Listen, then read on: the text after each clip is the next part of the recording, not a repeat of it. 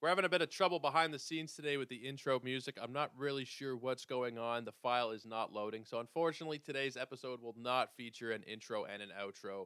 I apologize. We'll try and get it sorted overnight. But until then, enjoy the show. What's going on, everybody? Thank you so much for kicking off your week with us. This is your Monday edition of Fantasy MLB Today. We are a Sports Ethos presentation, and I'm your host, Joe Orico. You can find me on Twitter at JoeOrico99 and also at EthosFantasyBB. Specifically, go check out Ethos Fantasy BB. That's where all of our new baseball and fantasy baseball content, of course, is posted out from on Twitter. You can get it at the source at sportsethos.com, but I know some people, like myself, prefer to just go to Twitter for everything. So go to Ethos Fantasy BB, drop a follow, and you never miss any of our new work over there. Now, today we're going to look back on a couple of signings that took place over the weekend. I think one of them that occurred at the end of last week. I promise, I know it sounds like I've been lying to you guys. We will get back to pitching. I promise you there are still several pitching shows to go over, several starting pitcher shows to go over, and then we're going to have some relief pitching stuff later on close to Christmas and then beyond. Greg Jewett's going to join us from Reliever Recon. We are going to get back to pitching, I promise. But while the stove is hot, and granted, it's cooled down a little bit, but while it's still relatively hot, we're going to be talking about some of the signings that have happened over the weekend. And like I said, one that happened last week as well. So Sean Manaea is the first one we are going to talk about. That one, I believe, was very early this morning announced. He's going to the San Francisco Giants. Honestly, it may have been announced late last night. But in any case, that is the most recent big name, quote-unquote big name signing we have. Sean Manaea to the Giants, 2 years, $25 million deal. I like Sean Manaea. I'm someone who I've always probably liked him a little bit more than I should have. I don't know why. There's something about Sean Manaea and nothing analytical about it. I've just always been a big Sean Manaea fan. And I really like this move on the surface, just without digging too deep, just because San Francisco, we've talked about this the entire season, going back to when we had Ryan Bloomfield on in the preseason as our very first guest. San Francisco knows how to develop pitching and tinker with pitching better than any other organization probably in the majors, with the possible exception of Cleveland. They know what they're doing, and they can take guys who have had struggles in different locations and bring them in and turn them into Cy Young caliber pitchers. Kevin Gausman, Carlos Rodon, Alex Cobb. Alex Cobb didn't reach the same heights as those other two, but Alex Wood is another one. They take pitchers from different locations who were struggling, certain things that were not looking so great, and they turn them around. So I see Sean Manaea as probably somebody who's going to be moving up my individual board based on this move. I liked him even when he was with Oakland, and he was giving you some seasons were good, some seasons were not so good. He's really been pretty inconsistent, but I do think that he can get his strikeout numbers back up, walk rates back down, and all the things that San Francisco typically does with a starter when they come into town. Again, that's not something that you can look at just Manaea and say, he's done this differently, he's done that differently. It's more about the organization that he's going to. When you have trust in the organization, that goes a long way. And Manaea is by no means a bad pitcher. He's had some really fantastic seasons. Even 2021, I would say it's fantastic, but a 3.91 ERA. He had a solid season. The pitching indicators were pretty much in line with that. He's had a couple of other decent years. 2018 was a good season for him. 2017 was okay. And his first season in the league was all right as well. His career ERA ballooned a little bit this year, up to 4.06. I believe it was just under before this year. But a 4.96 ERA is going to do that to you. This year, he did not cover himself in glory. Strikeout rate went down. Walk rate went up. Overall, he was not really a reliable fantasy option for a good portion of the season. He was somebody that you could have justifiably dropped at certain points. And there was a point where he was being dropped, and I said, go get Sean Manaea. He can still give you decent strikeouts, pitching for a good team.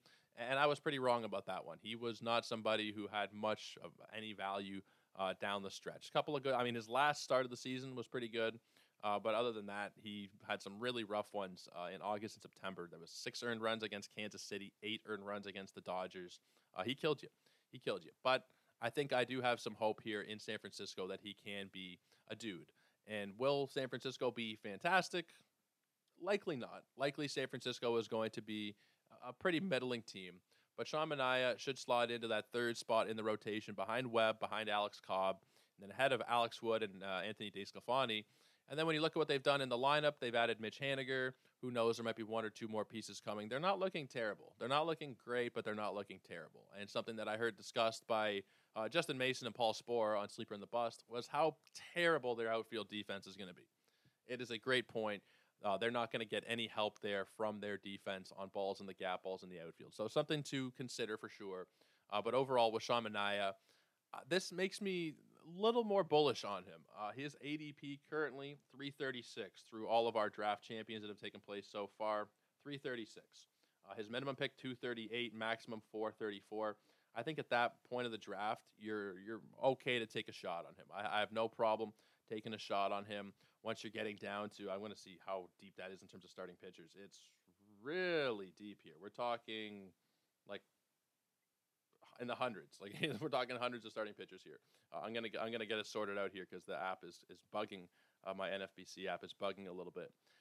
But he is not being drafted very expensively at all. Sorry, guys. That's a little bit of really great radio there for you guys. 130th. He is the 130th starting pitcher off the board so far, or 130th pitcher in general off the board. Now, he's not going in a terrible range. There's Carlos Carrasco, Ross Stripling, Sean Manaea. But he is definitely, I mean, not the number one guy there, but you could argue it. Carrasco, we're not really sure what he's going to be. Stripling just had a really, really great season that might be kind of hard to replicate.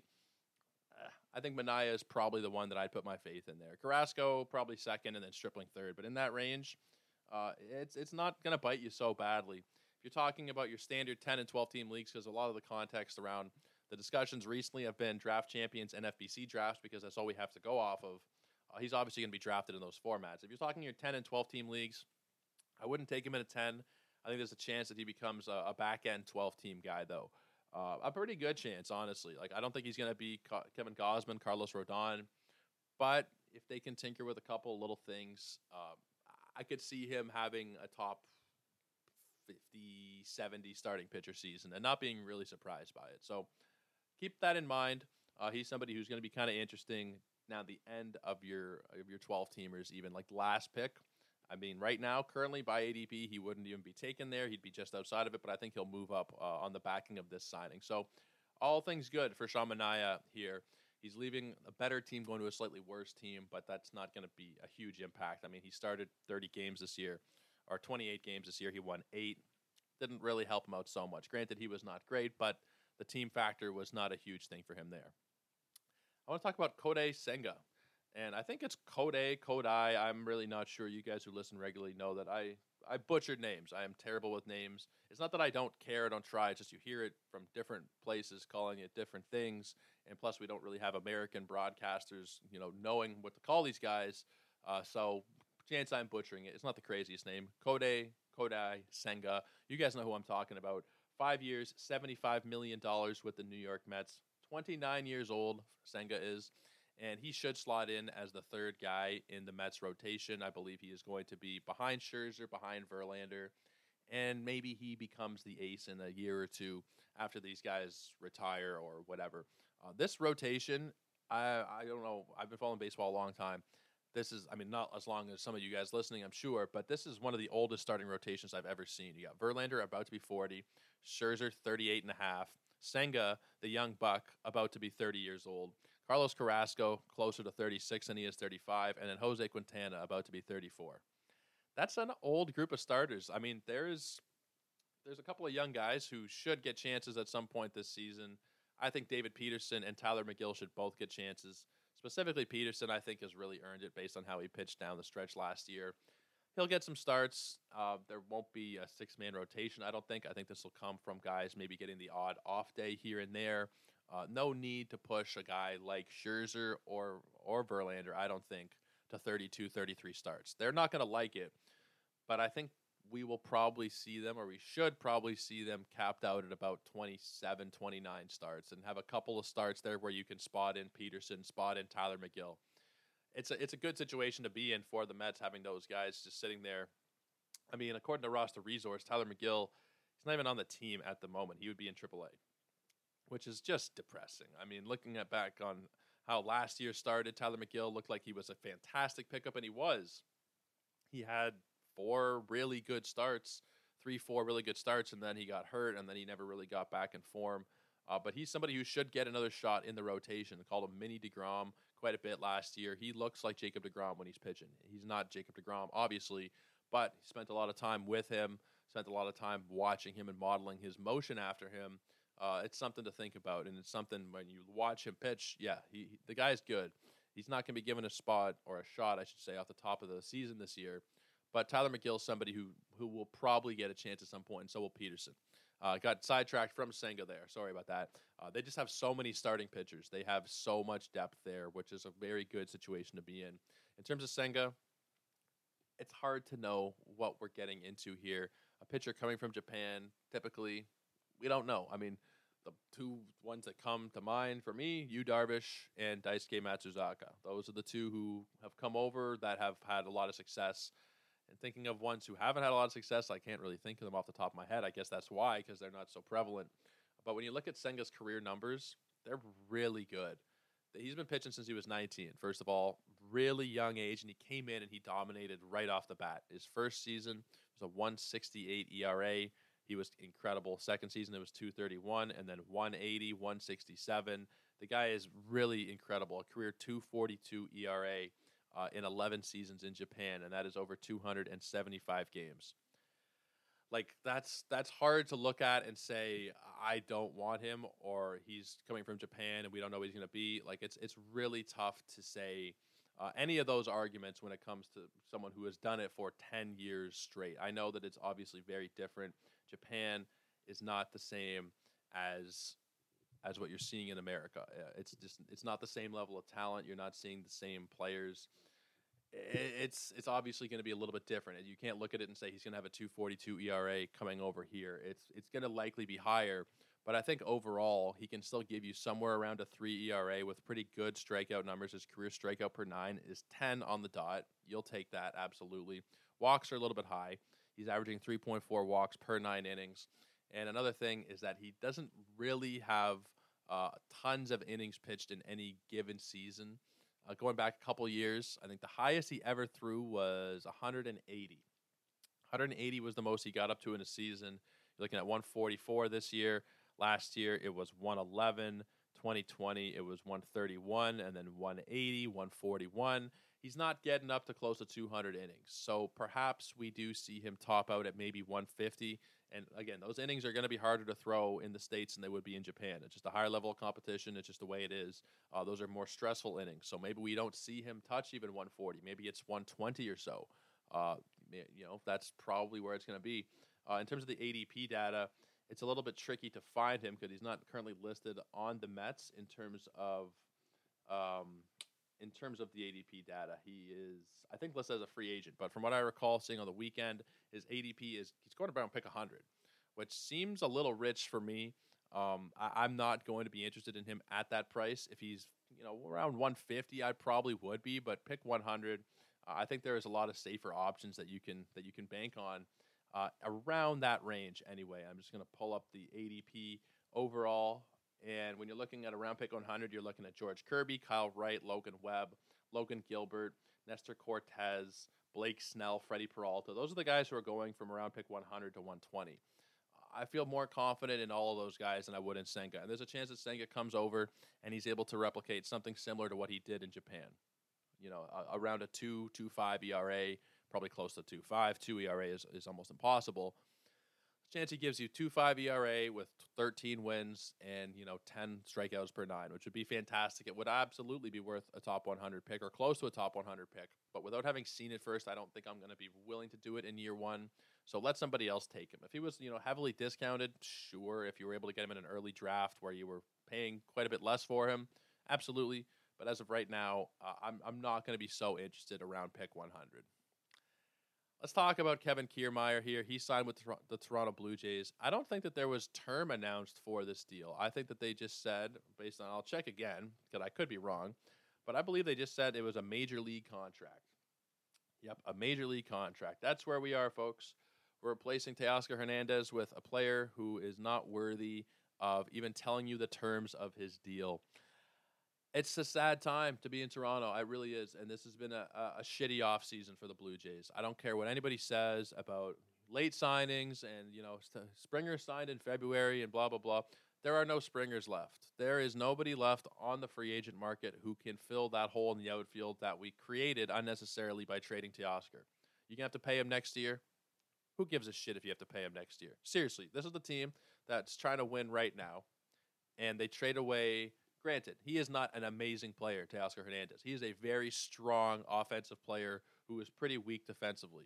There is no reason why that he had to be traded for a middle reliever and a prospect, whatever bullshit it was. And I'm sorry for the swearing. Every now and then, something like this will kind of piss me off because I've seen people on Blue Jays Twitter and just on Twitter in general. It's copium. They're trying to cope because they know we have lost this deal and this particular arrangement. Kiermaier had a better WAR by .2 than Hernandez did. Are you going to sit here and anybody's going to sit here and argue that Kevin Kiermaier is a better baseball player than Teoscar Hernandez? I think that they are crazy and they should be drug tested. Personally, that is not the case. Defensively, absolutely, Kiermaier is a better player. That much is not up for debate. He is a much better defender. He is a multi-time Gold Glover. He is considered one of the best defensive center fielders that we have ever seen. That is something that is not hyperbolic. He has 147 defensive runs saved in his career, 64 outs above average. He is an elite defender. He can't hit for shit. He really can't. He is somebody who is batting ninth in your lineup every single time. He's hit 15 home runs, 14 home runs, 12, 10. That's fine. I don't think he's going to do that again. He's not done that recently. 2021, he played 122 games. He had 4 home runs. This year, 63 games, he had 7 home runs. He's dealt with injuries, to be fair. He has dealt with injuries these last couple of seasons. But when you look at the overall ball player that came into Toronto, the one that left, the Blue Jays got worse. The Blue Jays absolutely got worse. I don't care if you need to move Springer over to right field and Kiermaier's going to play more games in the outfield, whatever. He is an offensive liability, a career .248 batting average, 97 WRC+. Strikes out 27% of the time this year, 26 last year, below average walk rate. Offensively, he is going to be somebody you have to put ninth, and you're going to be pinch hitting for him come the 7th inning most nights. That's one option, or he comes in the 8th, 9th inning as a defensive replacement. He is not somebody where you can go out there and say, I'm going to start him for 120 games, 130 games next year, and he's my center fielder. He's not good enough. He's simply not good enough. He is also not a spring chicken anymore. He's going to be 33 years old in the first month of the season next year. I'm going to take a look at his defensive metrics again here real quick and just see if they've declined over the years. I assume that they have a little bit. They have a little bit. I mean, part of it's volume-based, and he hasn't been out there as much. But Kevin Kiermaier, man, I know I'm a salty Blue Jays fan in some ways, and they didn't want to re-sign Teoscar Hernandez. It was going to be too much money or whatever. This is not a proper solution. If they were going to go for a Brandon Nimmo, even if it was, I don't even want to even go that way because I wouldn't have wanted them to give him 8 years. But I would rather have taken Brandon Nimmo for 8 years than Kevin Kiermaier here, which I believe is a 2-year deal, a one and one with an option maybe. I just think it's bullshit. I think they've waited too long for an outfielder. They're a team that's trying to win right now. Nobody is signed long term. Guerrero's not. Bichette's not. Manoah's not. We got Gausman for a couple years. We got Springer for a couple years. A Ryu contract. Ryu's gone. Like there's not a lot there past like 2-3 years from now. We need to win right now while we can because Toronto does not retain its star players typically. It has in the past, convinced some people to sign here and there. There's a chance that those guys just leave in a couple of years. As much as I want to cry saying it, there's a chance. And you can't be going with Kevin Kiermaier in your starting 9 as a team who wants to compete in the toughest division in baseball. It's not going to happen. As a bench guy to come in there, play the outfield 50 times a year, defensive replacement, pinch runner, he'd be perfect. But if this is the last move that the Jays are going to make in this regard, and he is going to be our starting center fielder, that is absolutely terrible. He is not somebody you have to worry about for fantasy. He is not going to be an option. He's just, I don't know. He's not very good. Fantasy purposes, he doesn't really cut it for you. There were years in his career where he was stealing bases. He's had 20 stolen bases. He's had 18. He's had 16. But we're going back a long, long time now since he's done really much of anything. He's played 150 games one time. It was 2015. He's been over 100 a couple other times, like 122 and 21. He had 129 in 2019. But overall, here, we're missing a lot of games. We're not getting a lot of offensive production, and we're not somebody you can trust for fantasy. If you're talking about a DC, I don't even know if you'd draft him. I guess you probably would have to. But that's where I currently stand on him. I'm kind of curious what his ADP is. It's got to be really really low. But there's been crazier things that I've seen. 732. 732 out of a 750 person draft is his ADP. So he is being drafted as like the last pick, second last pick there. I guess if you just need playing time, you need to ensure some kind of playing time, perhaps at some point. I don't know. That's the thing. You can't even guarantee playing time with how often he's hurt. I think this is a bad signing for Toronto, regardless of the term. I don't like it. I think it's stupid. And yeah, I'm kind of salty. You guys, you can probably tell that I'm kind of salty about this one. It does not make sense for a team trying to win now. Maybe they don't care about winning now. Maybe they want to win in the long term. I don't know. But you can't win in the long term when none of your pieces are signed up for long-term deals. So we don't know what's going to happen 2, 3, 4 years from now. Look at the Boston Red Sox. Lost their whole core. They won a few World Series out of it. The Jays have got nothing out of it, and nobody signed. So I don't know that signing a Kiermaier to be your everyday center fielder, or that's the plan anyway, I don't know that makes a hell of a lot of sense. But let's move on. Probably angering people with how much I've talked about Kevin Kiermaier. I just get passionate about my Blue Jays every now and again, so forgive me there. Speaking of Blue Jays, a former Blue Jay here is the next guy that we are going to talk about. Aledmys Diaz. This one I think is kind of interesting, and when it happened, it kind of fell under the radar a little bit, I guess. But honestly, the more I look at it, I kind of like it. He signed a 2-year, $14.5 million deal with Oakland, and I think that he will probably be given a chance to play here. That's the thing. If Diaz is given a chance to be in the lineup every single day, he could have some value. He's never really been an everyday player outside of that one season in Toronto and the one season where he had in St. Louis in 2016, where those are the two times he was over 100 games. Let's start with 2016. He had 17 homers and 65 ribbies, and he batted 300. Then in 2018, he had 18 homers, 55 ribbies, he batted 263. Since then, he's been a part-time player for Houston, and on a per-game basis, still giving you all right value. Batting average has not been great in recent years. 243 this year, 259 last year, but 12 homers in 92 games. That's something where you look at it and it's like, okay, he's in Oakland. He's going to be playing. They don't have really anybody. I'm going to pull up the roster resource here for Oakland because it's probably, Christ, I don't even know who they're putting into the lineup at this point. It's bad, man. It's really bad. He's slotted into the 6th spot. I would think I guess that's probably okay. Tony Kemp 1st, Sean Murphy 2nd, Seth Brown 3rd, Ramon Laureano 4, Jace Peterson 5, Diaz 6. Sean Murphy likely to be on the move. There's been some rumors that he's going to be traded to Atlanta or somewhere. Not really sure what's going to happen with him, but he gets traded. Likely everybody moves up a spot. I can see Diaz batting 5th in that lineup, and if he does, it's not a great lineup, but could he give you 20 home runs and 70 RBIs? I think he absolutely could. Those home run totals per game have been pretty strong even when he hasn't been playing a lot of games. 84 games, 8 homers, 17 games, 3 homers, 69 games, 9 homers. He's never, giving you 2 home runs or something over 100 games. He's always somebody who's hitting a decent amount of them, and his price for next season is incredibly cheap. $540 is his ADP. Excuse me, $530. $530 is his ADP. Minimum pick $410, maximum $612. You don't really have anything to lose at that point in the draft champions for a guy who is likely going to be playing most days. Steamer's projections, pretty conservative. 99 games played, 12 homers, 45 ribbies, 249 average.